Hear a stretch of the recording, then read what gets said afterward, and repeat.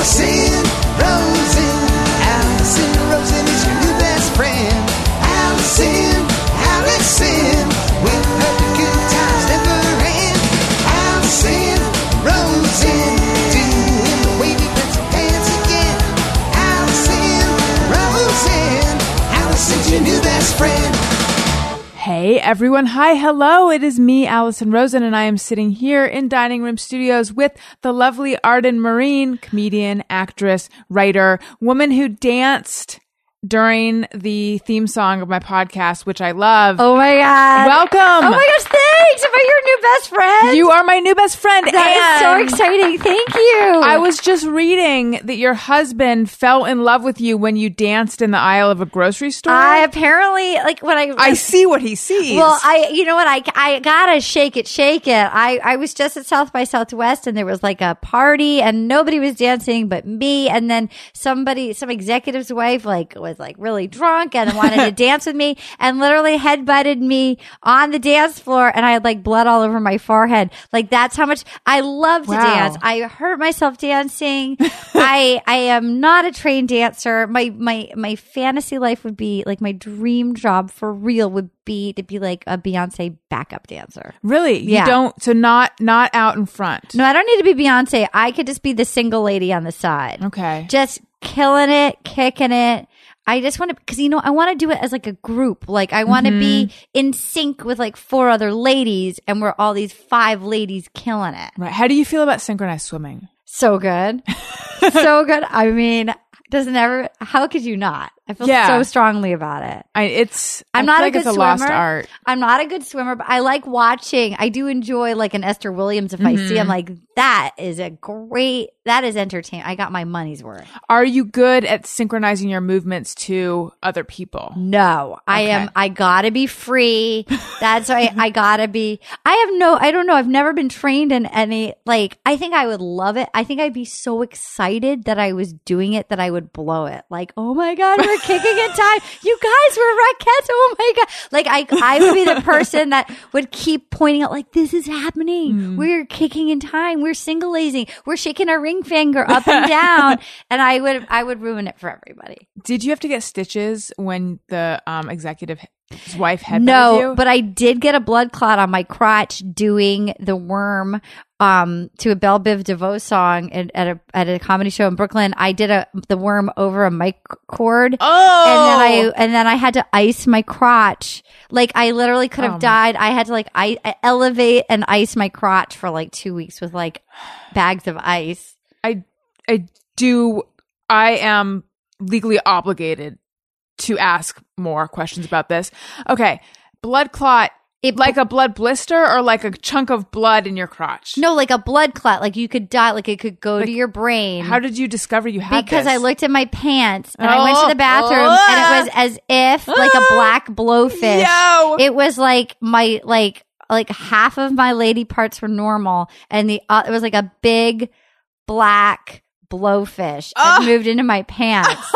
And then I had to fly across the country. It happened in Brooklyn. I had to fly across the country to do a Chelsea Lately. And I had to wear like a blousy sister wife dress for my broken crotch.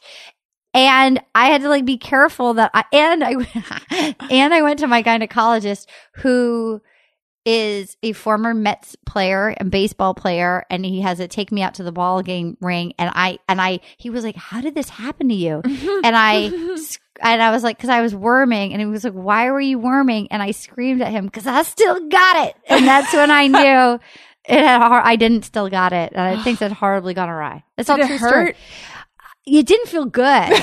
It didn't feel good. It didn't hurt as much as you'd think. Okay, I've hurt myself way worse than that. Better.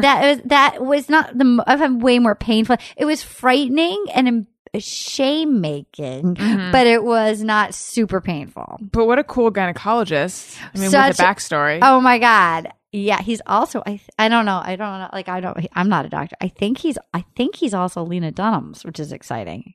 Really? I think so. What makes you think that? Because I think she wrote about him in her book, and it's like, who else has like that? But from her description, I'm like, that's got to be him. It's got to be him. He has a lot of comedy ladies that go to this guy that has like is a former Mets player. That's my story. Maybe I feel like I want to go to him. You should go to him. Just like if he has like the magic touch. Dr. Randy Harris, Dr. Baseball, Dr. Randy Baseball. And he has a lot of artwork around his office that has like naked, like he has a lot of, like it feels like a set design of like a Los Angeles gynecologist where I think my mom had to come with me once, and I grew up in Rhode Island. She was appalled. Like he has like a lot of Aboriginal art of like women like breastfeeding their babies, but as if that's supposed to be comforting, but it's so creepy. Like there's like just so much artwork of nude women breastfeeding or buck naked that it's like, I can't roll with this. This is so not me. Are you more Rhode Island in terms of the art that you like to see in a gynecologist's office? I just feel like, let's just all pretend this isn't happening. Let's like, don't remind me. And it, particularly as a male gynecologist, like having a man do it. If a lady did it, it's one thing, but having some dude who played for the Mets have like breastfeeding art everywhere. I don't know. It's just too funny to me. It doesn't, would that make you ill at ease or amused? It's funny to me. But it's weird. Yeah, I think it's weird. I think it's interesting to me that he went from playing for the Mets to being a gynecologist. Yeah. Like, that's a real change. I don't even know. I mean, and now it's just like Debbie Mazar hooked me up with him when I first came. I moved here I just didn't think I was going to live here. Man, why am I just going to some regular old gynecologist that the pedestrians go to? No, you should come to the gynecologist to the stars. Dr. Randy Baseball. He's the jam. Yeah. That's my story. I feel like I need to switch. I need to go over there. You should I take my dog to get groomed by this woman who grooms a lot of celebrity dogs. Oh, okay. So I feel like I'm in the circle. Sure. I don't even know. Yeah, there are all of those weird. LA loves to recommend a doctor. LA loves to be like, oh, you have to go to blah blah blah. Yeah. Like I don't know. I'm so terrified of dogs. Whoever the first person somebody just tells me that's it. I won't change it. I'm afraid of them. I don't want to be there. Right. Just pretend this never happened. I totally hear you on that one. So there's so much I want to talk about. Oh my God. Bachelor happened last night. I know. The way that I've known who you are and thought you were hilarious for a long, long time. And any listeners who are listening, you know who Arden Marine is. And if you see it, if you're hearing the voice and recognizing it, and then you see a photo, you'll be like, yes, that's exactly who I think I'm hearing. I don't know what all that meant. I mean, it made sense in my brain. I have a unique voice. That's right. You're recognizable via your voice. But we actually met on the phone when I was a guest on Will You Accept This Rose, your Bachelor podcast. My Bachelor podcast that's on Nerdist. Yes, Will You Accept This Rose? You were a great guest. Oh, thank you. You were the only one that I had to do long distance. And I was in New York and Allison killed it. And it's nice to have legit fans of the show on. I've become quite a fan this season. No, you have. Interesting. How come? Well, because I actually watched this season. I had sat some seasons out. I was a fan in the early days. Me too. And then I just couldn't. I quit. Yes. I quit after Jen Sheff. When she refused to pick somebody, I was out. And then I came back in last season with Caitlyn. I didn't watch the Caitlyn season. I think I was sort of in and out. I watched a little bit of Sean, and I watched Jake Pavelka on The Wings of Love. Okay. That was way back when. No, but you were back in. Not Jake Pavelka. Yeah, I watched the Jake in Vienna. But there was what was the one Aaron? I guess that's the second season. Anyway, not important. Were you satisfied last night? Okay. All right. I want to get into all sorts of stuff about you and your life, but let's talk about Bachelor for a little while. This does feel a little, because it really does feel, because I just came from taping which will air tomorrow, my final episode of we will one more with Eddie Pepitone next week. Eddie tells all, it feels like a Make-A-Wish day for somebody who loves The Bachelor, that I get to actually really truly break it down in the manner that it needs to be broken down. Yeah. It would just be me and the internet anyway, trying to look for this stuff. So it feels like a kind therapy, so like that I actually get to talk it out. It feels so wonderful to me. All right. So wonderful. You and I. Yeah. Now, I'm not exactly sure when this is going to air. So when you hear it, The Bachelor may have happened a little while ago. But we need to do this. We have to. I'm so sorry. We'll make it fast. Now, you and I had the same idea, which is that he slipped and said, I love you to Lauren. Yeah. And then the producers suggested he also say it to Yes, JoJo. yes. That's what I thought happened I still too. think that. Except I part still of think me, that.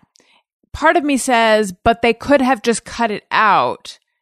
I you did know? think that. I think that maybe they saw the opening of like, oh, yes, they could have cut it out, but then Lauren would have known. And I think to keep it, right. and then to keep it Yeah. interesting, I think for the viewers and her little like smug face, like I think maybe they saw that like, I think so. I think they sort of encouraged him to make it good TV. Now, do you think that he is capable of being that conniving?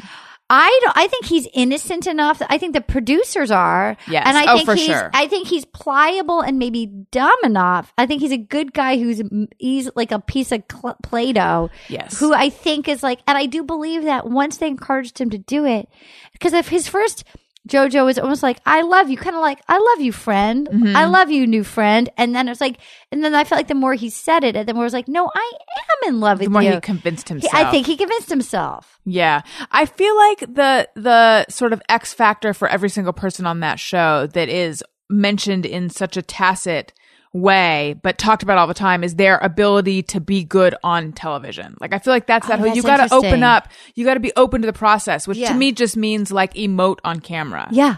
And actually, so my feeling, I knew he was going to end up with Lauren the whole course, time. obviously. I wanted him to be with JoJo though, because Obviously, watching her, obviously. I was like, she's A real person. yeah, she's 3-dimensional. She's got so much more substance. Yeah. But then I thought, or is it just that she's good at having a personality on camera? Well, I've looked at her Instagram account today. You tell me. I looked at her, and here I'm really Team JoJo. Her brothers freak me out. Oh, yeah. Her whole the, family. The cowl neck sweaters are too much. The mom hitting the champagne bottle was incredible.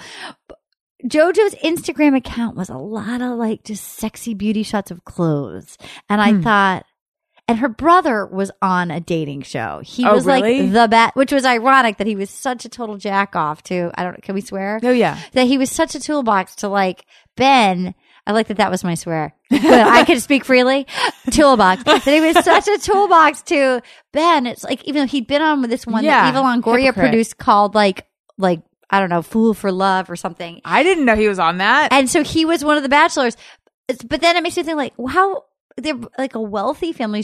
Like, how messed up are you that like 2 of your kids go on Bachelor? So then Right. part of me questions the intentions, and like her entire Instagram Is feed clothing. is sort of her modeling different dresses and stuff. That is a bummer. she might. I started following her. I'll pull it up while we're chatting. Okay. She might just be the most substantial of the flimsy people on The Bachelor. I mean, I'm so glad it's her and not Kayla.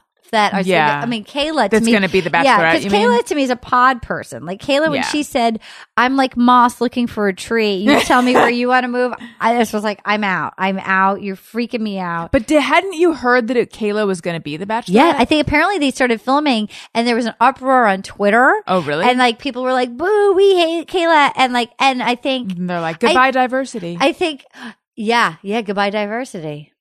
Oh, well. What are you gonna do? But although JoJo's half Persian, Oh, that's right. that's exciting. Okay. That's exciting. Here we go. Like, who takes this photo? Like, who does that shot? Not me. I've never taken that shot. Jeff, have you posed Jeff? that way? I can't pull off a white dress like that. I mean, anyway, she looks good, but Yeah. anyway. So yes, that's I'm glad she's the new Bachelor. I used to like Lauren. I was really over Lauren by the end. with Yes, her I playing- was too. With her playing with her hair extensions and just sort of talking like Like a baby. And she was always smiling. And then, Yeah. like I don't know, if she got like a lip injection. And There's then, something going on with her face. and then she would like wink at him a lot, like, you know what I mean? You know, so it's just, I just feel like you're my person. It's just oh, like, yes, I was so tired I of you're my can't. person. I was Oh like, my is this God. a thing? That's better than I feel like a little kid right now. It's just like I feel like a little kid right now. And then that Who was saying that? They all did during like the Okay. fantasy suite. Oh, right, It's right. like a little kid that's about to fuck 3 ladies at Sandals, Jamaica, with my Lord tattoo on my ribs. I'm in love with 2 women. He Yeah. said that 600 Oh my times. God, I am a man, a conflicted man. I think he literally bought it by the end. His mother, who I liked, looked appalled at Yeah, what she'd created. She looked exactly. legit horrified, which I appreciated. Yeah. Is your dog watching the elections? No. Sometimes she does watch Oh my television. God, that's fantastic. She I might was like, be is into that it. on for the dog? That's the dog loves just loves Fox News. I do. Oh my God, is that what I'm No, on? CNN. But it's like I like the idea that that's what the dog likes. You guys, you love each other. She's voting for Trump. She loves Trump. She Yeah. loves. You know what? He just says what's on his mind. Yeah. She likes that about him. Well, she appreciates his take on business. You know what? She's got a real business brain. And he's tough on Tara, and she likes that. She too. loves that. the race stuff. Just goes over her She very doesn't tiny know. head. She doesn't know. get it. She doesn't know. I like JoJo a little less upon hearing about her Instagram, but the thing that she kept saying was, "Babe, Babe. I actually every time Babe. I've never said babe, to babe." anyone in my no, life. I never have called And it anyone made me babe. think. It made me feel so not like a human female. You know what I mean? I feel like I watch this and I feel like not like a human female. Like, wow, I would never. Like, it's just, I hurt myself doing the worm over like there's something like to be poised enough to be like, babe, I got you, babe. You can tell me what's on your mind. Like, I don't have conversations like that. I don't go anywhere in a helicopter. No, I don't want. I was surprised at how chill they were about just like nothing but like vintage right. cars and helicopters. And jumping off cliffs into pools of water. She looked good in a bathing suit. She did. She looked JoJo, good in- we're talking about she's JoJo. got a rockin' body. Are her Yeah. boobs fake? They've got to be. They're I perfect. Wondered that, and I asked my husband, And it took him 0.01 seconds to say they're real, and then explain No, why. no, he's wrong. He doesn't But get it. he's- He doesn't get it. The way he said it, it was like, wow, I didn't know you were a connoisseur of real What- and fake boobs. What did he say? He said they're real because of the way they like were dropping No. or something. Because No. fake, he said that they're real because like there's like a V shape in between them, and with fake ones it creates more of a C. I'm like, Oh my what God. Like, how hard are you looking at the boobs? Yeah. I do. Thank you.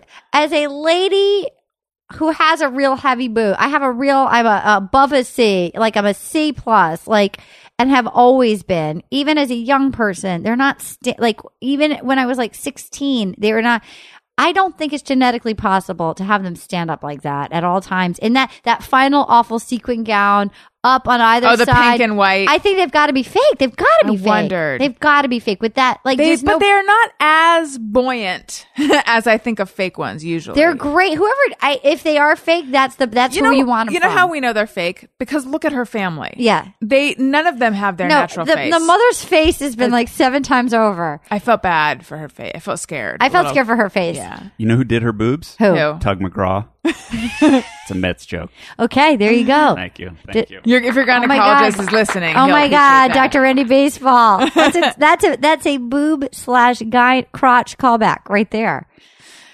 So yeah, I was over Lauren by the end. I was over Lauren, Go ahead. and I feel like he can't backtrack from "I am in love with you, JoJo. You are my best friend." Right. Like, I feel like Lauren, and I feel like he's so desperate to feel unlovable that now he'll do like, no, I think he likes to like beg to be loved. Here's my question. Talk to me, Miss Rosen. Do you think he and Lauren are truly in love in the way that only you can when you meet on a reality show? Or is it just that like they want to jump each other's bones and it's going to fizzle out in a few weeks, which is what I think. Well, I mean, yeah, they don't ever talk about anything. Didn't she say, I am so in love, I can't believe anyone's ever felt the way that I feel before? Didn't she say that in the Did she beginning? say that? Probably. I mean, she might have been referring to like JoJo or Kayla, but the way they edited it, it's like, guess what? You're not the only human that can experience. Right. Haven't you watched all the other seasons? And by the way, like, other people have feelings too. You're not, like, it's not exclusive. You're the only person who can love. Do I think truly in love? I mean, they've probably known each other for like 3 weeks. Right. They almost feel simple enough that they're going to convince themselves that it's destiny. Ugh. But I don't think they have a lot to talk about. But No. I don't know how much they would have to talk about with anyone. Well, their relationship is not tested in the same way his and JoJo's is, and I did not understand what he meant when he kept saying that. What tough emotional I think things have the they been tested through? was her brothers. Oh. And the roses when he showed up, and she was like, by the way, she didn't throw them out, the roses, and she didn't throw out the note. With Craig. That's ex. what Craig. I think Craig. By the way, final thing. How much did we love the pastor walking around the Grim Reaper in the studio, reading the Bible, and then getting turned away? It was amazing. And then they had 6 minutes to vamp and fill when they wouldn't do. Like the producers so badly wanted a wedding to be on that. They were really pushing hard. Like they tried to like surprise him with. Now you said yesterday you would be ready to get married today. You said it. But then he chose not to do it. Live on the Bachelor thing. Yeah. I feel good. One more thing. I have one more thing. Oh, yeah. This is what I kept thinking with my logical non-Bachelor brain. When he kept declaring that he's in love with 2 women and he doesn't know how he's going to make this decision by a few hours later that night as to which one he's going to propose to, as one does. I was thinking if I were actually friends with him, the fact that, first of all, I don't truly believe that he truly felt in love with both of them equally, but that'd be a real indication that you're not ready. Yeah. Like in real life, that would be a sign that you should definitely not propose to one of them. Dude, I mean, there were so many. That is another one to have to backtrack. I mean, how are you going to backtrack? And then watching his dumb fist pump after he got the he did a lot of Tom Cruise fist pumping. Yeah, I also was less into him by the end of the show. I was over him. Yeah. I didn't like that he let JoJo get that whole speech out. No, I know. But I was thinking, I just like to imagine the conversations that producers have with them. And I imagine the producers would be like, no matter what, make sure you don't start talking until she gets her whole speech out. Like that's. Do you watch Unreal? I've seen some of it, yeah. Because it feels like that seems accurate. Right. Oh my God. Okay. All right, let's delve into you. Oh my God, that's exciting. So you said that watching this makes you feel like not a human female. Yeah. I've felt that in my whole life. Oh, me too. You have? Oh my God, yeah. I looked like Ron Howard. For the kids out there, that's sort of like a Ron Weasley look. Yeah, I had like a little redheaded gentleman till I was like 14. I was tiny and my mom just cut because I have a ton of hair. I wouldn't let her brush it. So she just cut it off and I would wear my brother's hand-me-downs. And I just felt different than the other girls. It was like, I'm not super athletic. I grew up in New England where they were all like these sort of like bouncy ponytail field hockey playing tennis girls. So like, I don't know. I just didn't relate. What were you like growing up? I was pretty much exactly as I am now, but smaller and looking like a man. I was rascally and silly and would probably have gotten a blood clot on my crotch doing the worm. And I like to make things. I have an older brother. I was always kind of sassy. Mm-hmm. I'm a little silly. I like to make things. I mean, I grew up in the country, so it was also like... This was Rhode Island? Yeah. And we had a general store, and I mean, it was true... How quaint. Yeah, it was sort of like a Nantucket, but we lived there year round. So like 2 months of the year, there was some stuff happening, but we didn't have any stoplights. There was no stores it was literally a general store and like a fruit stand, and it was like an island. And, so it was pretty to be outside, but we only got like 3 TV stations, and they would play old movies, including sort of like Esther Williams thing. They play and I just wanted to move to Manhattan and be like in a Thin Man movie. Like I just wanted to go be like Myrna Loy, working at the Rainbow Room. What are your parents like? My whole family's funny. My parents married on a dare.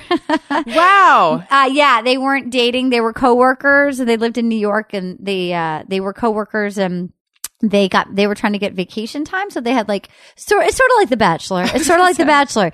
And they stayed married. So it was basically everybody got 2 weeks vacation time. But if you went on a honeymoon, you got another 2 weeks. And so they were trying to maximize the vacation time. And so they sort of dared each other. And then my mom called him the next day and said, I'll do it, but I don't want to get it annulled. My dad was like, I'll pay for us to go down to South America for a month. We'll have this honeymoon. We'll come back and we'll get it annulled. And then she called his bluff. She's like, I'll do it, but I'm not getting it annulled.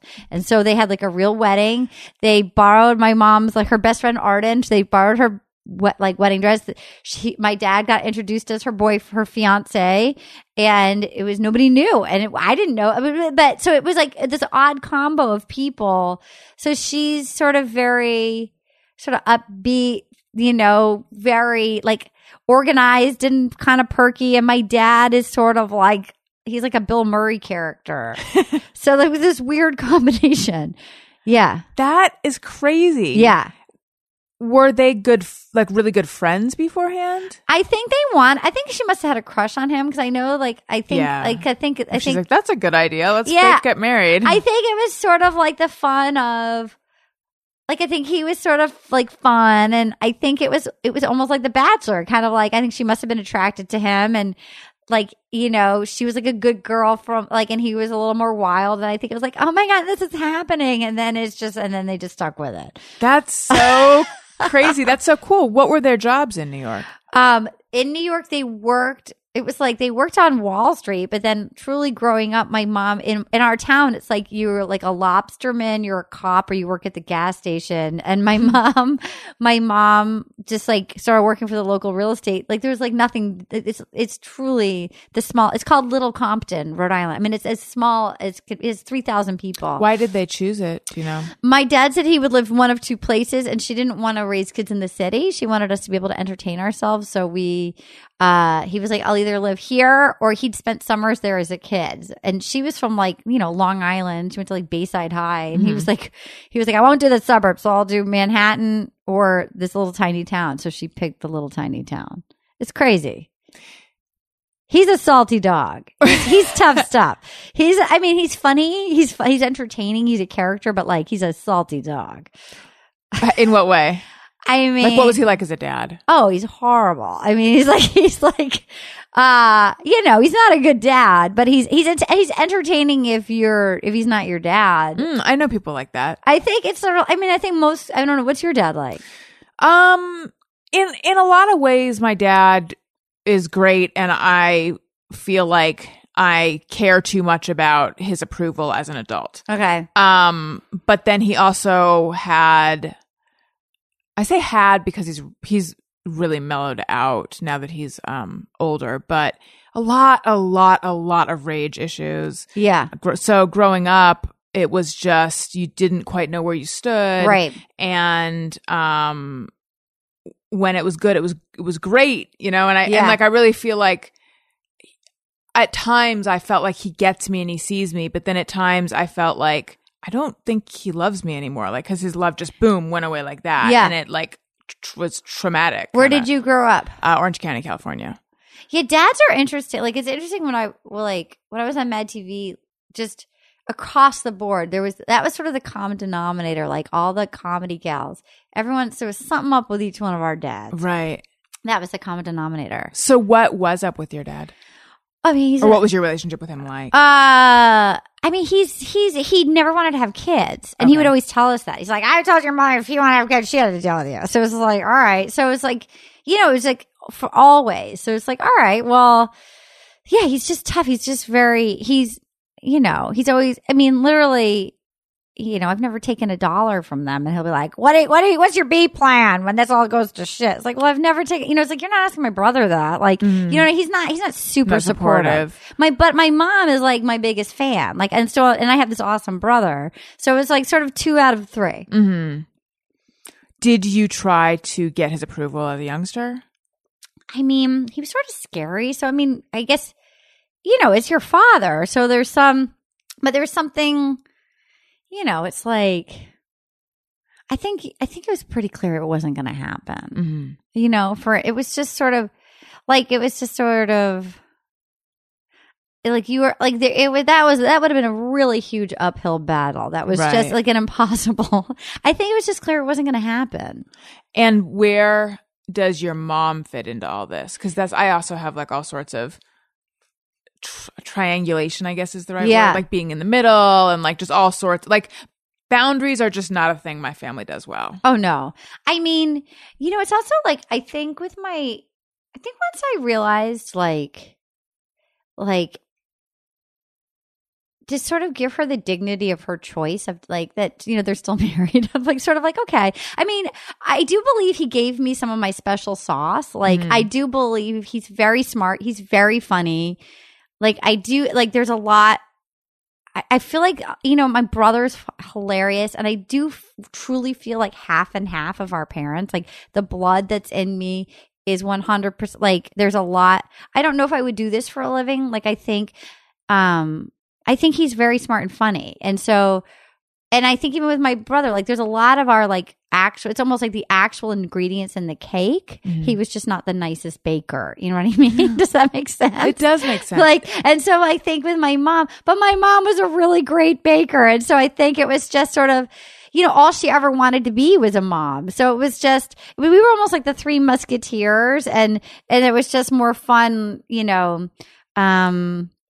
just couldn't do it. He just couldn't do it. But it, which I think it's like confusing growing. I mean, like, obviously there's been many years. It took a while to like get to this point. Like, it's easier now. Like, it's hurtful while it's happening, but there's something now. It's like, oh, it was never going to happen. Like, there's nothing there was not one, there wasn't some missed conversation or some, it's just, and he had a tough upbringing. So it's sort of like, it's not like he had this great thing. And, it's just like, he never wanted to have kids. Yeah. Is your brother an entertainer as well? No, he could. I mean, he is so fucking funny. He could have been a comedy writer. He's this genius. He literally had like a computer software company, like when he was like 7 or 8, he just started programming computers, and my parents' friends would like hire him for stuff. Like, he's just that guy. Wow. He was an English major. Like, but he sort of didn't try in school, but then he'd get like a perfect score on his SATs. You know what I mean? He just sort of learned it all. And so he has like a software company, but he could have easily been a comedy writer. He's so funny. And did you want to be an entertainer from? Oh my God, time I was like 3. Really? Oh my God, didn't you? Yes, actually, that was. The first thing I think I said I wanted to be was a psychiatrist. But then quickly I wanted to be. Do you an have brothers actress. and sisters? Yeah, I have a younger sister and I have 2 older half brothers. Yeah.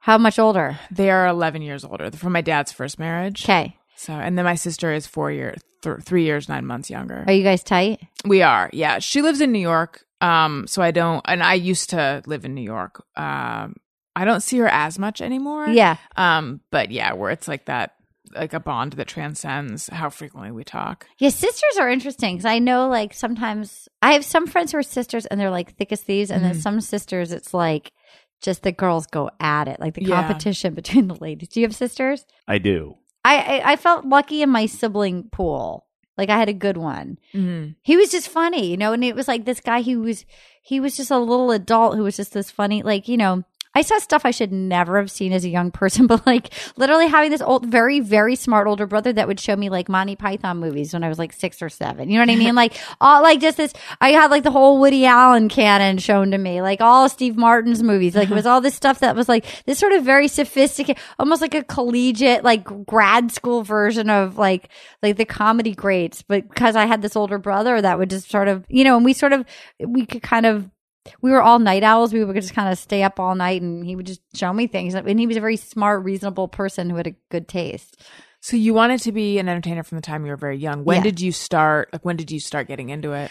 I mean, from the time I was like 4 or 5, I would try to talk my mom into moving to New York or LA. I knew she was holding back my career. Like, I remember I wanted, like, I'd seen Annie and I was a little redheaded. I was like, we need to do this. It needs to happen, And so I was always, again, we were in this farm town, so there wasn't much opportunity. But my parents were from New York, so she would bring us down a couple times a year. We'd go see plays, so I knew there was something larger out there. Mm-hmm. And then when I was in high school, I started writing plays because the theater teacher hated me, and so I couldn't get cast and things. So they had this 1-act play festival, so I would just start writing and directing the plays, and then I did well with that. And then when I was 19, I went to Chicago and I started doing improv there. And then when I was 20, I worked at Conan. I was like an intern. Oh wow! And then I started doing stand up and. But you went to college as well, right? Yeah, I kept leaving. And I would figure out ways to get credit for it. So I graduated on time and I did like 2 years and a year. But it was just like I was ready to go. Like my mom just wanted me to basically be physically safe in the city. So basically I figured out how to do it in a way that I graduated on time, but like I just tried to spend as little time at college as I could. Mm-hmm. And then as soon as I graduated, I was waitressing. I was at Elf at Macy's. I was working for a casting director, and then I would do stand up at night. And that's how I got my first agent. Wait, you were an Elf at Macy's? I was an Elf at Santa Land. It was a nightmare. What was it like? It was like truly like that Sedaris story is very like there was a lot of competition amongst like the elves that had been there every year. And there was like some of the Santas that were like, there was one Santa that was probably a drug addict, but he would like pass out when the kids were on. But you're like, it seemed like kitschy and funny on paper, but then you're truly trapped in this maze where they're blaring like Santa Baby, like at all. You're just trapped by Eartha Kitt for like a month straight. And it's also like aggro New Yorkers, and you're in the most neutered. It wasn't like a cute elf outfit. It was like the most neutered, like turtleneck and an apron. It was just not. So yeah, but I'm glad I did it. And it's a gross part of Manhattan. Oh my God, it's awful. Yeah. And then you couldn't even enter like the front. You had to enter this weird side, like, the staff, like the talent. You had to go this weird, like fire trap of an elevator to the back lockers. It was just a bummer. It was not some magical like miracle on 34th Street. Right. It was like, I'm like, your dreams have gone to die. Like, yeah. So that's what happened. And then I booked, once I got my agent, I booked like, you were telling that story. yeah. So then I started, I don't know. And then I started booking things and that's And you got an agent from stand up. Mhm. And then I booked a sitcom that moved me out here. What sitcom was that? It was called Working. It was on NBC with Fred Savage and Steve Heitner. Oh yeah. And then that's how it all started. Initially, was the dream stand up or No. What was the dream? I think it was combo Saturday Night Live. I wanted to do Saturday Night Live, and then I wanted to be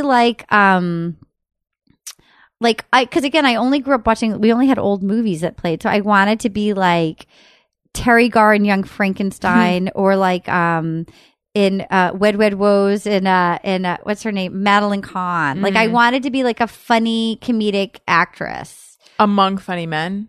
Because like when I think of Madeline Kahn, I think of her as like the female in the Funny Men ensemble. Well, I mean, I always liked to play with ladies. There just weren't that many versions of it, Yeah. So there was no Bridesmaids then. So Right, that's true. yeah, so it was not intentionally Among Funny Men. It was just more like, that's what I wanted to do. It was almost like an old fashioned, or even like a Myrna Loy, like the Thin Man, like just these great character. And I always wanted to be Audrey in Little Shop. Like these great roles. That's what I Right. wanted to play, like great quirky roles.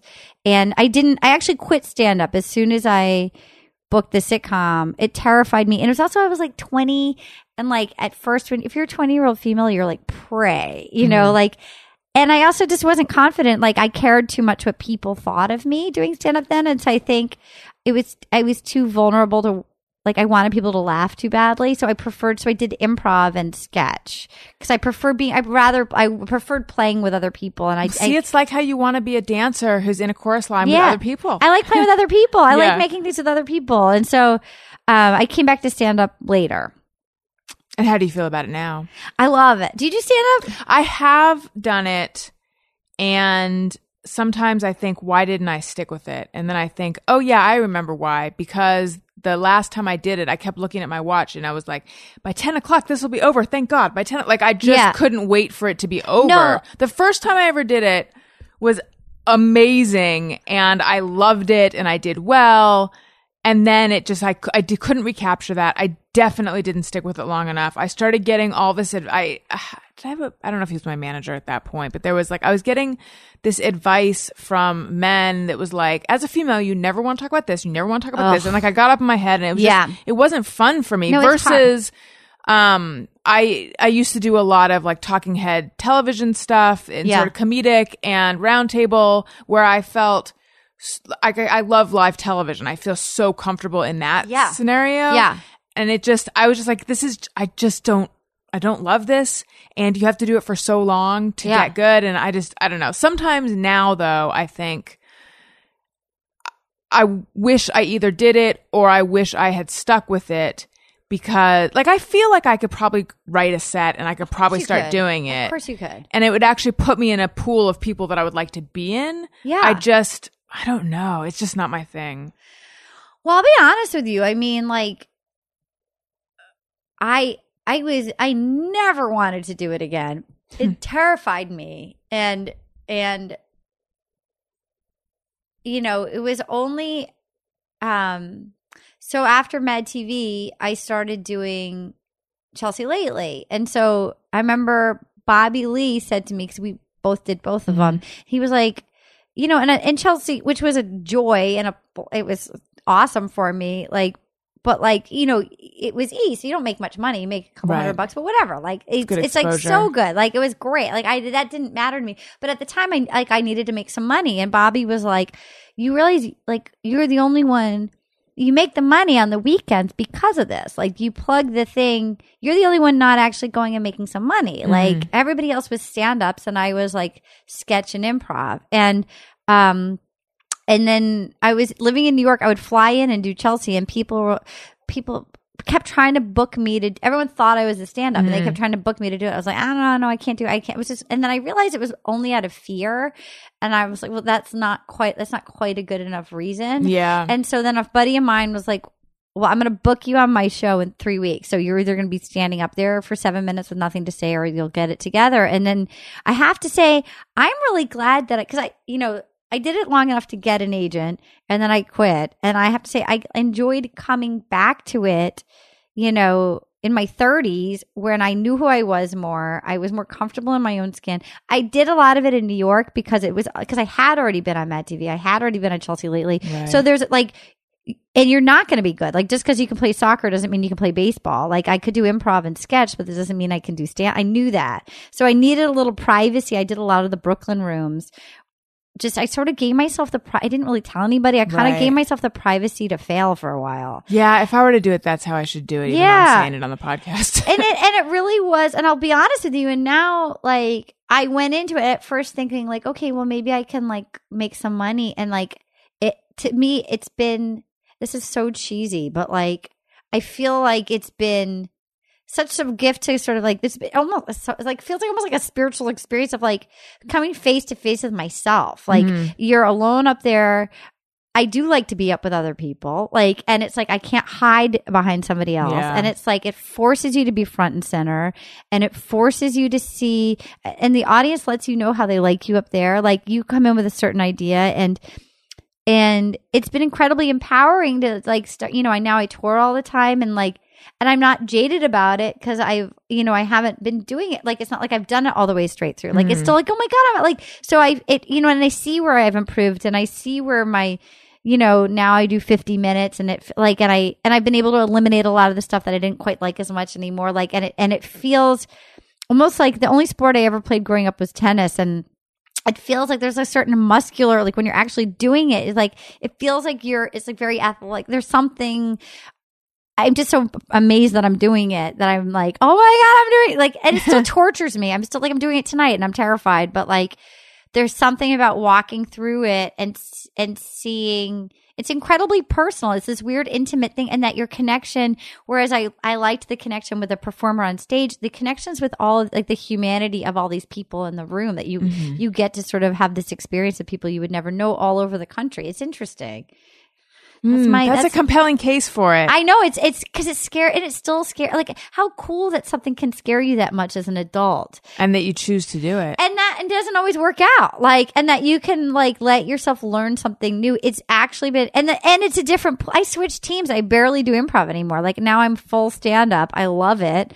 Like, and I'm like starting to come out of hiding. People are like, why haven't you tried to do like a set on Conan? Why haven't you tried to do a special? So I submitted for a special this year. Like, it's like I've never even applied. Like, people have asked me to submit. It's like I've how never you submitted. defined yourself. And I feel like it's like I've been afraid. It's almost like I never like let any of my friends see my sets. Like I would, it's almost like a person who goes out of town and like fucks hookers on the road and then comes back. Like, it's like I have all these strangers have seen what I do. Like, and it's been going well. So like, you know, I taped the set for the special audition. I taped it at Meltdown, and I invited it was like my biggest nightmare. It was like everybody I know was there, which is truly my biggest nightmare. And it went great, you know, and just sort of coming out of hiding as a stand-up. It's like, I'm doing it anyway. Why don't you actually just be like, it's okay. Right. It's to cool. Embrace it. There's nothing wrong with being a stand-up.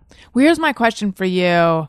And I'll take my answer on email or off mic or something, is I'm wondering what would be the equivalent in LA of the Brooklyn rooms that you did. It's I'll give sort you- of like yeah, the I'll give you the list. ones that people don't know Yeah, I'll about. give you the list. Okay, cool. Yeah, and I'll Awesome. hook you up. Because Dana Gould and I host a show called Tinkle Twins at Meltdown, and our booker Anna, she books a lot of cool, fun rooms. There's a great one called Comedy Palace. It's like in a Chinese restaurant Oh, on yeah, Los I've heard Feliz of every it. Thursday night. Like there's a lot of great, quirky little rooms like in Los Feliz and Silver Lake and Echo Park and downtown. Like there's all these weird little rooms. Seems like such an undertaking, but when you present it like a spiritual journey, then I'm like, ooh, maybe I should. I honestly feel like, and this is going to sound so cheesy, but like along the way, you know, whatever, when people like, you know, that I've unintentionally taken in, or I think even particularly as a female, like when people, you know, I think it is a different time now. Like I'll see gals that I think are in their 20s who maybe, like I did come up with people saying to me, women aren't funny and stuff like that. And it's like, I didn't grow up with that in my house, but like when I entered the comedy world, people did say that to your face, and you start to, you take in, or you know, it's just like, Well, that's what happened to me in New York. I mean, I really, yeah. all that shit that was Yeah. said to me now I see it through a different You're like, lens. And I'm fuck like, you. that's so, I can't believe I Exactly. listened to that, But but I listened to it. Me at the too. time. I got that in Chicago a little bit and in New York, which were amazing experiences for me. Yeah. But like that was just the culture, and it's not. But I heard it, and it was like one of the great things about my mom was like I always felt like I never thought that, like, all the women I knew were funny. There were a lot of funny, my friends were all funny. Like, and nobody treated it like it was weird that women, there was never a distinction for me gender wise as far as like humor until I actually started doing comedy stuff, and people would say that stuff. And like, and it embarrasses me that I took it in. Yeah. But when you're kind of, You're new. when you're new and you're 20 or 21 or like, and there's a lot of vitriol, like, and just, so I feel like my amends to myself is like doing it as the version of myself now. And it's like, fuck. And I also like, I go where my people are. It's also like some rooms aren't as comfortable for me. So like I'm doing one tonight. You know, like I love a gay show. I'm doing it like, you know, so I'm going to a gay bar in Silver Lake tonight. Like it's okay if I don't need to. Like also what I find funny, like I'm not, I think I've also been afraid of trying to do like a Tonight Show or something that's like, I'm not like a punchline setup. Like I have sort of weirder delivery. It's a little more rascally, and it is what it is. But like just accepting, I think that there's nothing wrong with that. Like stand up has changed, and you don't have to just be like this perfect, you know, what's your version of it? Like, what's your truth of it? What's your version of it? Right. I know that sounds so cheesy, but I feel like I was able to sort of apologize to the kid that got scared, like at 20 and stopped doing it. I think it was like, I didn't know how to deal in that world. Oh, that makes so much sense. Yeah, because I was like, there's too many rules. I can't do it. Yeah. But now I think I would be able to approach it as there are fewer, I don't care what the rules are. It's as between you much. and yourself too. Yeah. And it's like, I think not telling people you're doing it, I would record every set and like, you know, and you listen back, and you don't have to figure the whole thing out at once. You do one topic at a time. You see where they're laughing. You see where you cut them off, like where they want to be laughing and you don't let them keep laughing. You know, so you listen, or you see if you've improvised something, you can add it in. But like, it's a very personal, it's so painful. It was like actually getting up and running. It was almost like looking into a light that was too bright. And I realized like it is, because it's so personal. Like there's something so terrifying of facing your own everything horrible that you think, like, and actually seeing that there's nothing wrong with you. Like that, like everything that I got in trouble for growing up is what people laugh at when I do stand up on stage.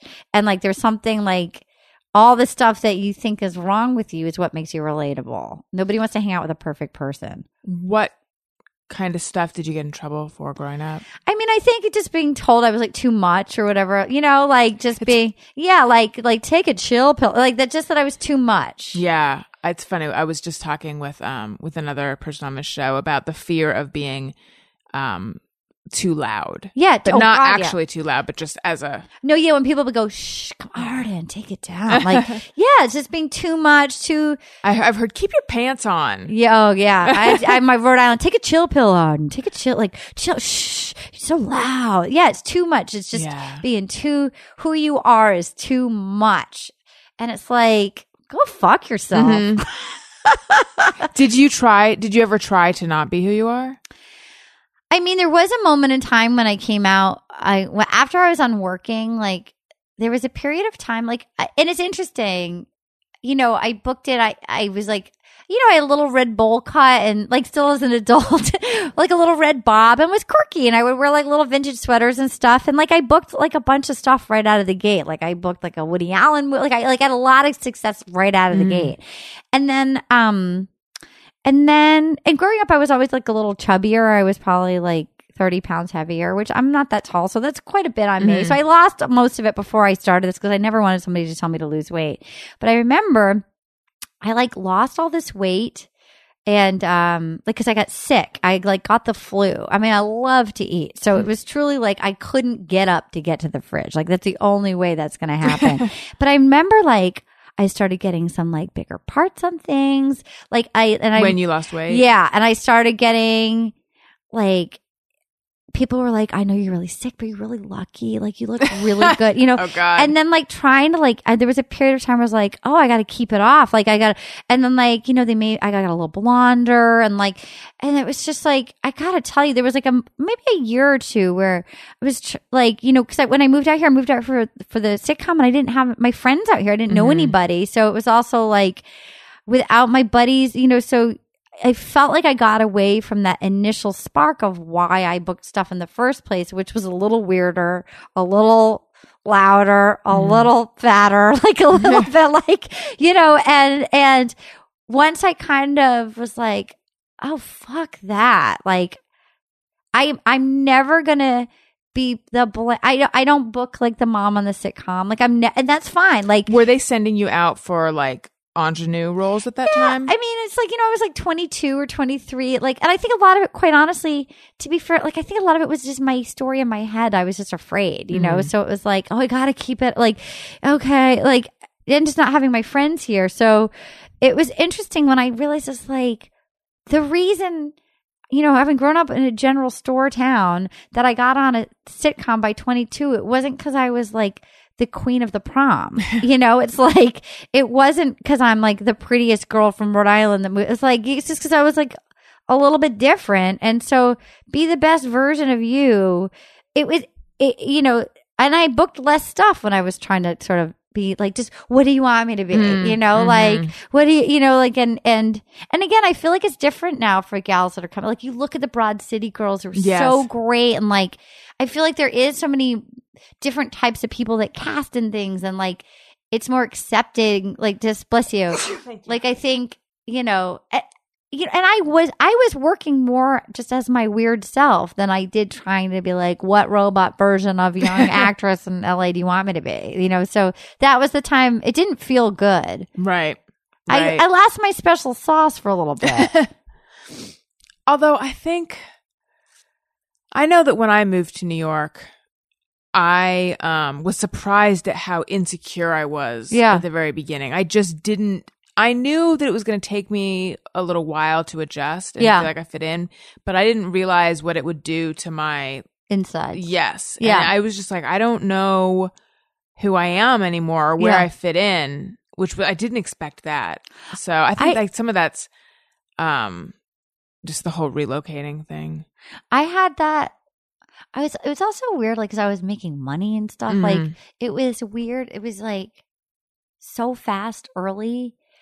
And I remember feeling like, because then again, at like 22, no one's making any money. And I was, you know, there was something like that. I felt like I could either have like money and success or my friends. I somehow felt like it was a betrayal to people, which is so silly. Like, now I'm like, give me that money. Like, I'm ready for that. Give me that I'm ready to buy a house. You know what I mean? Like, I could deal with it now. But at the time, I remember just like not knowing anybody out here, feeling somehow like. Did you feel like guilty? I did. I felt like I wanted to buy people things, just like get rid of it. You know, it's like now it's like, oh, I'll take such good care of you, money. I'm ready for you now, money. You can come back. I take much better care of you now. Yeah. I felt like I was just like all by myself and scared. Right. And I'd always had like these really funny girlfriends that I grew up with. Like, my girls, I've always gotten along very well. I mean, I have a lot of guy friends that are my comedy guy friends, but my tightest friends were always my girls. And like, I think when you leave that sort of family of origin buddies. Right. It's like harder as an adult, like when you have to go have like lady lunches. So where'd you grow up, Molly? You know, like rather than like the people that are your idiot, funny friends who make you laugh like crazy. I think it's just adulthood. Yes. But eventually, did you make more of those friends? Yeah, it took a while. There's some trial and error out here, but like, yeah. Oh my God, no. Now I have so many great friends out here, and I love LA. But it took me a while to find my people. So when I was reading the article that was in the New York Times about how you and your husband met, which is so sweet, there's a part in there where he found you asleep, in bed. What was it? Like dressed in something and holding to go jogging and holding a spatula. I have insomnia, and so I do too. It's so yes, and so, but I can nap. So it's not true. And basically, I'm just my cycle's reverse. So like I'm like Edward Cullen. I am full on vampire from Twilight. From Twilight. I saw Twilight. You did? Yeah, he's a twihard. Well, I don't know about that, but I was dating a goth-ish girl when it came out. Yeah, so you were. Okay, sure. It's sort of, you have to do it. You have to do it. So yeah, it was like, and I remember like, you know, I didn't date that much out here too. Like it was hard to find, like I found it, I didn't date that much out here. And so like, you know, Dan is very cute. I was very suspicious of him. It was like, I was like, where's your secret headshot? I don't know. And he's so, a comedy writer, right? Yeah. And I was just like, he was handsome and he kind of liked me and I couldn't figure it out. I was like, what's the story? So, but I'm a very messy person. I'm a night owl. And I remember trying to desperately keep my house neat and like seem like an early bird. And I remember one day he was like, I love how messy you are. And it's like, I don't know what you're talking about. He was like, are you kidding? Like, I was like, oh my God, thank God. Like if you think this is me, super neat. Now I can fucking exhale and you can see the real demon that lives inside. Yeah, it's just like I get tired, you know. I love a nap. I mean well, and sometimes I just can't make it through the afternoon. How does your tell me about your insomnia. I am really fun at night. Like I get crazy. I love it. I don't want to go to bed. I'm on fire. I'm so happy once the sun goes down. I'm bummed once daylight savings happen. I love the dark. I hate this light late. I'm a mole person. I'm like, and I'm like, I'm just super fun and happy. I'm like awake at night. I'm like, and I want to make mischief. I want to play dress up. I want to watch The Bachelor. I want to play with the animals. I want to do cat videos. I'm angry that I have to go to sleep. Don't want to go to sleep. So tired. Oh my God, it's later. Oh my God, it's all right. Now it's 2. Oh shit. Okay, I got up at 8. Like it's a nightmare. And it's been like that since I was an infant. My whole family, my whole dad's side of the family, the special sauce side, we all have that. My brother has it. My dad, my cousins, we're just all night owls. It's a nightmare. Have you, I've been to the Yale Sleep Clinic and everything. Oh, really? Yeah. What'd they do? They wanted me to get up at the same time every day and stare into a light, like one of those like, oh, don't kill yourself, you're in Scandinavia lights. And, it's like, I'm not, no naps. It's like, fuck this. Or just accept that you're a night owl. Become a stand-up.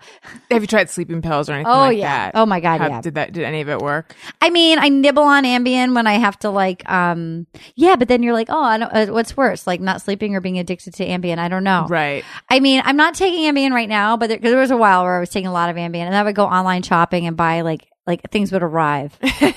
I bought my brother a $300 Roomba vacuum because he needed a robot. No memory.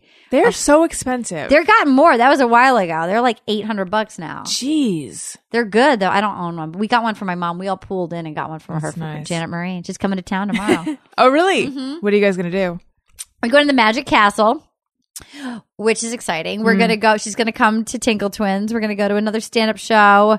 We might go out to Malibu. She's just so happy to not be in Rhode Island in March that she doesn't really care what we do. Nice. Yeah.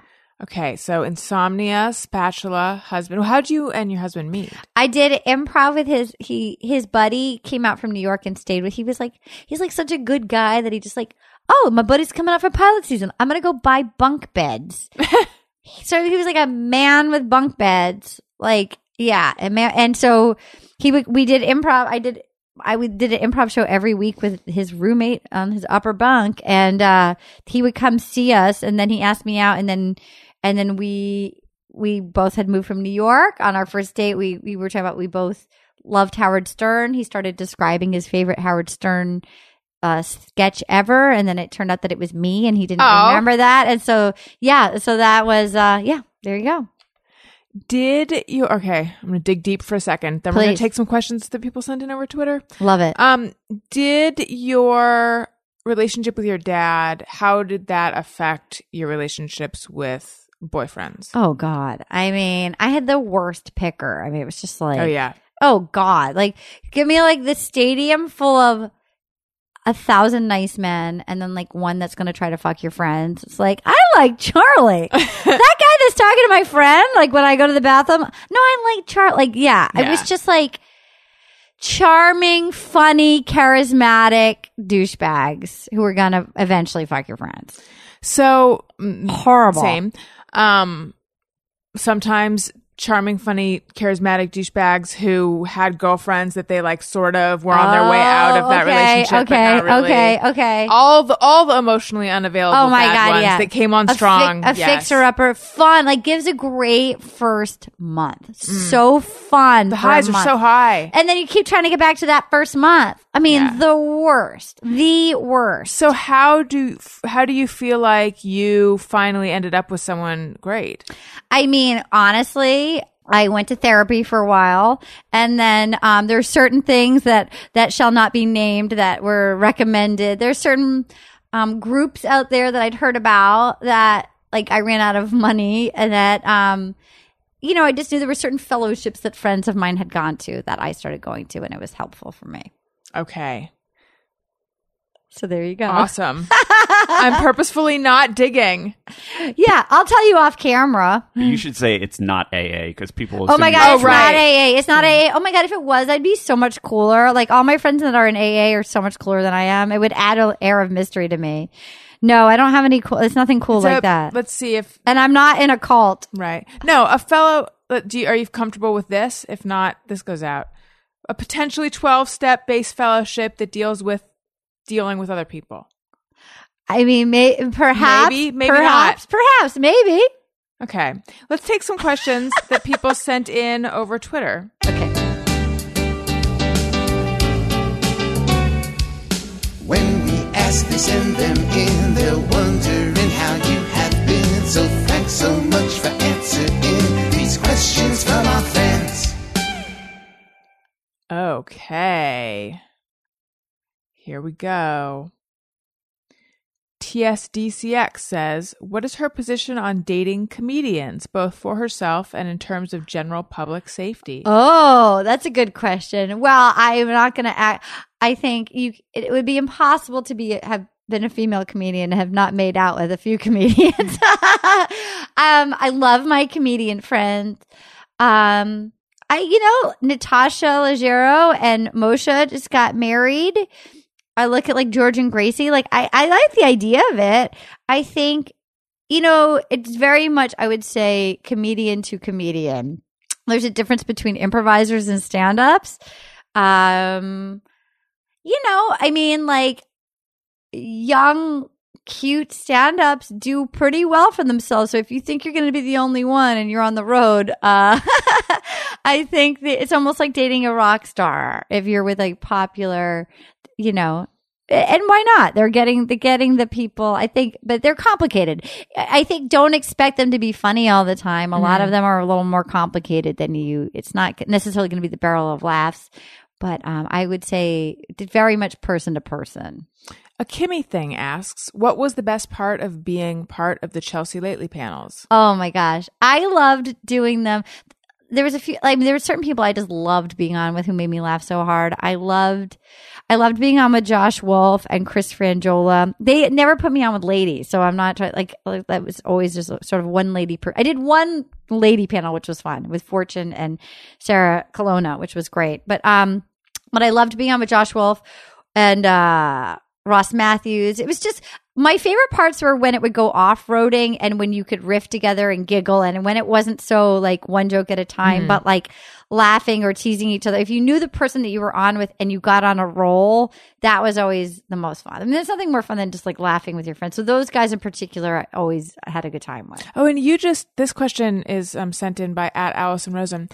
You just did the live at midnight, right? Yes. How was that? So fun. We did it at South by Southwest. It was me and Doug Benson and Chris Cubis, who was the Points Me winner. And oh my God, it was a blast. They did it on Periscope. It was really fun. That's really cool.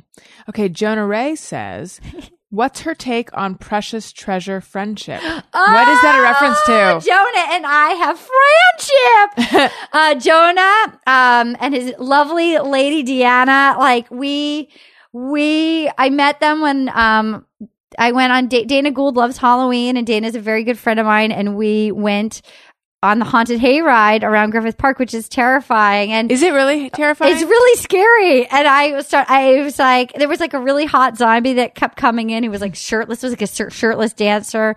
And so I kept screaming like how about how great the body of the zombie was, and that we were making friendship. So now whenever I see Jonah, I saw Jonah at South by Southwest, that we have precious friendship, treasure friendship. And lastly, David Cooter says, has she ever been to Sweden, in particular the Stockholm archipelago? Oh, I've been to Malmo, Sweden, but that's sort of just like a little island. Like it's not, I would love to go to Sweden. I think I need to get that sitcom money to go to Sweden, because apparently it's a fortune in Sweden. I went to Denmark. A lot of good looking people over there. I've never felt shorter. I do have Swedish genes, but my family's like anti-evolution. We shrink every whatever generation. There you go. My husband the other day looked at me and he's like, see that little like point on your ear? It's like, that's a leftover sign, or that's like a leftover evolution thing. And I'm just a hair less evolved than people who don't have it. And it's this. I will show you on my earlobe. Oh, that's like that great. Little notch That's right fun. there. You went in a fight. I guess. I feel like hair less evolved means that you can like take someone if I need to. Yeah, like in the bushes. You're like, it's like, that's my meat.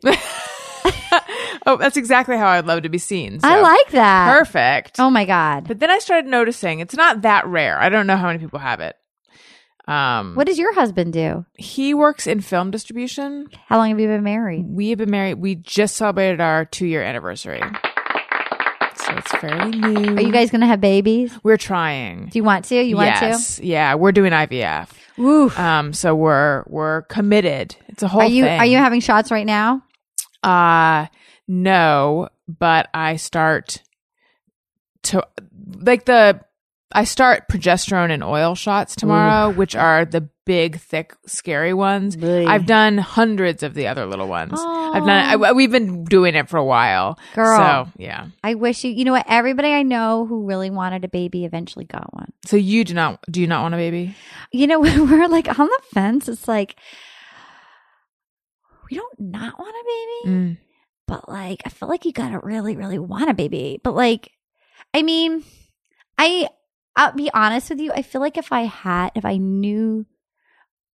a little more money in the bank, I'd be less scared of it. I'm like very practical. I'm a very practical person, and I don't want to be a burden on anyone. And like, I'm incredibly practical, even though I'm a rascal. I'm a very practical rascal.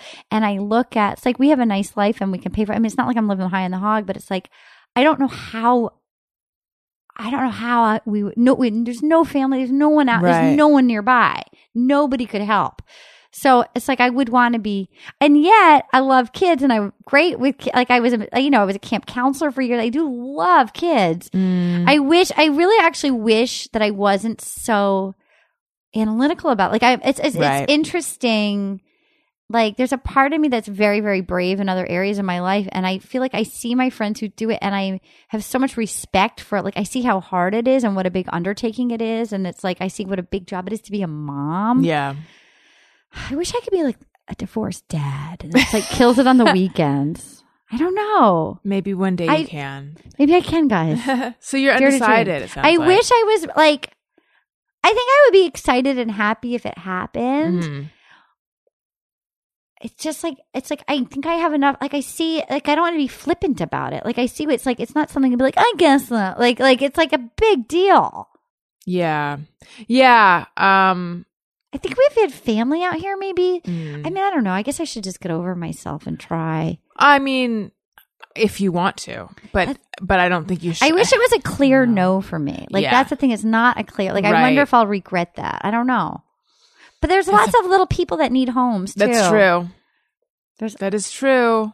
Yeah, I mean, I wish that my biological clock had started ticking sooner. right. And I wish I had started trying sooner. So when did you get excited about it? Like what happened? You were just like, I need a baby. I Like how does that clock? How do you know the clock's going? mean, I feel like the clock only recently really started ticking in terms of my having this like visceral, like, oh yes, I want a baby. Like I've been trying for longer than ever since I was little, I've always known that I wanted to have Right. kids. So that was never a question. I've always felt like, for me personally, no matter how much success I achieve, I think if I don't have kids, I will feel like I missed out on something that I wanted to do versus Right. the alternative of like, if I have kids, but I don't achieve the success I want, I think that's more okay. I've just always known that from the time I was young, but I also, So you've been trying, but now you're like, we have pulled the goalie. So I'm not preventing a baby. okay. So I'm open to it enough that I'm not, but I wish it was with less trepidation. My gynecologist never played baseball. What baseball team do you play for? She said to me, she said, I'm going to give you the advice I give to all women over 35. Yes. Oh, here's my husband right now. He's Sneaking adorable. by. He's adorable. You guys will make cute babies. Thank you. She said, I'm going to give you the advice that I give to all women over 35. When you're ready, start trying. And if it takes you longer than 6 months, go to a reproductive endocrinologist. Okay. You'll give them a lot of money. They'll get you pregnant. As it turns out, it is not that. I thought, it's like a guarantee. It's not Yeah. a guarantee at all, which is why it's been taking us so long. How many rounds because have you done? We haven't ever gotten to the point where they've put the embryos in. We're just banking embryos. So I've done 8 retrievals. It's a fucking lot of shots, and it's just a lot. And 8 retrievals because I don't produce enough eggs each. I don't produce the amount of eggs that most women So you produce have each time. embryos. We have embryos. But you haven't put them in. We have not put them in because I have endometriosis. Me too. Really? Oh, yeah. Oh my God, girl. Yeah. So wait a minute. So wait, what are you going to do about the endometriosis? So right now we're doing a mock trial, which is where they make sure that like the drugs will prime my uterus in the correct way. And then I do a drug called Lupron for 4 weeks. It was going to be birth control for 6 weeks, but then I decided I want to do this other one for 4 weeks.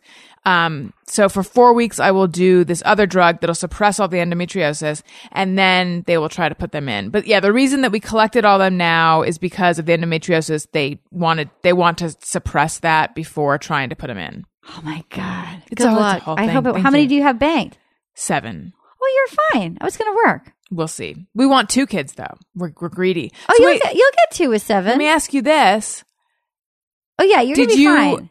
Have you had any surgery on your endometriosis or anything? No, but I was on the constant pill from the time I was like 21. See, that's smart because they suggested that I go on it, and I tried it, and I hated it. So no, I I took mean I was myself on the off. pill like without a break, like to the point of not like Oh, having no period. period. Like I got Oh. constant pill. That's what they do. That's what they want. That's what they did. So Yeah. so I was on that for years. How'd you get diagnosed? I mean, I had my period like 3 times a month.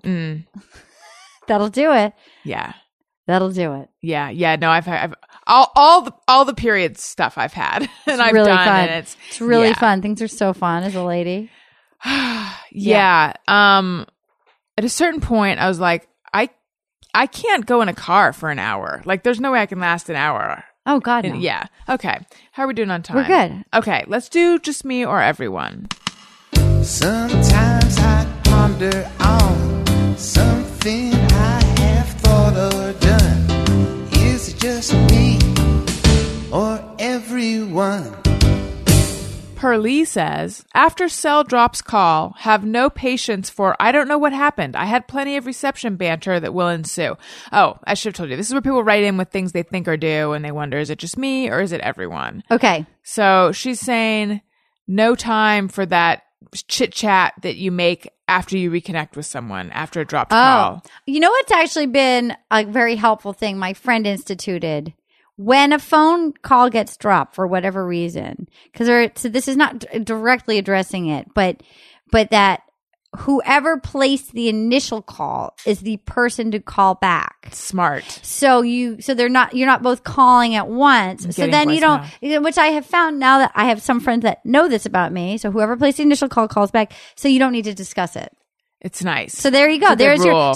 maybe you start every phone call with, if this call gets dropped, right. Whoever I place the call, so I'm calling, and then you don't discuss it. I hope that helps you. That's good. J-Mos for Aros says, when inside, being cold on a hot day or hot on a cold day is awesome. Hot on a hot day or cold on a cold day is the worst. I think. Is that a question? I hate the heat. I'd rather be yes. cold. I'd rather be cold. Yes. I'd rather be cold. We have the same taste in weather. Yeah. and time of day. Yeah. Okay. Your Name Here says, if TV character studies sample through a microscope, I get the irrational fear that they might be bumped and poke their eye out. No, I don't have that one. But what was I doing the other day where I was like, if someone knocked me into something, something would get knocked out. I don't know if I was walking in with a spoon in my mouth. Like teeth falling. I have teeth getting knocked out fears all the time. Yes. I do not want to get tripped and I have a lot of fear that I'm going to fall and knock my teeth out. Mm-hmm. And when I hear that people casually are like, oh, my tooth just came out, like people who have caps or whatever, they're like, right. Oh, I got to get my tooth put back in. I'm like, how the fuck can you be so casual that you're missing a tooth? I can't handle teeth things. Do you have dreams about teeth? Oh God. Yeah. Yeah. All the time. Yale Star says, I'd rather risk a beard hair in my food than have to interact with a person wearing a beard net. What's a beard net? Oh, I don't know. Like a hair net? On their beard. Have you seen that before? Does that exist? I've never seen that. Okay, it must exist. Yale Star, we haven't seen it, but I'm with you. That would be creepy. I can see that being a thing now that... You know what? I did bearded. get it. I got a hair in my salad at CPK, and I loved that salad. And once I had this hair that was clearly not mine, I never wanted that salad again. And I'm not a real germ freak, but there was something about someone else's really clear hair that grossed me out. Straight or curly, dark or light?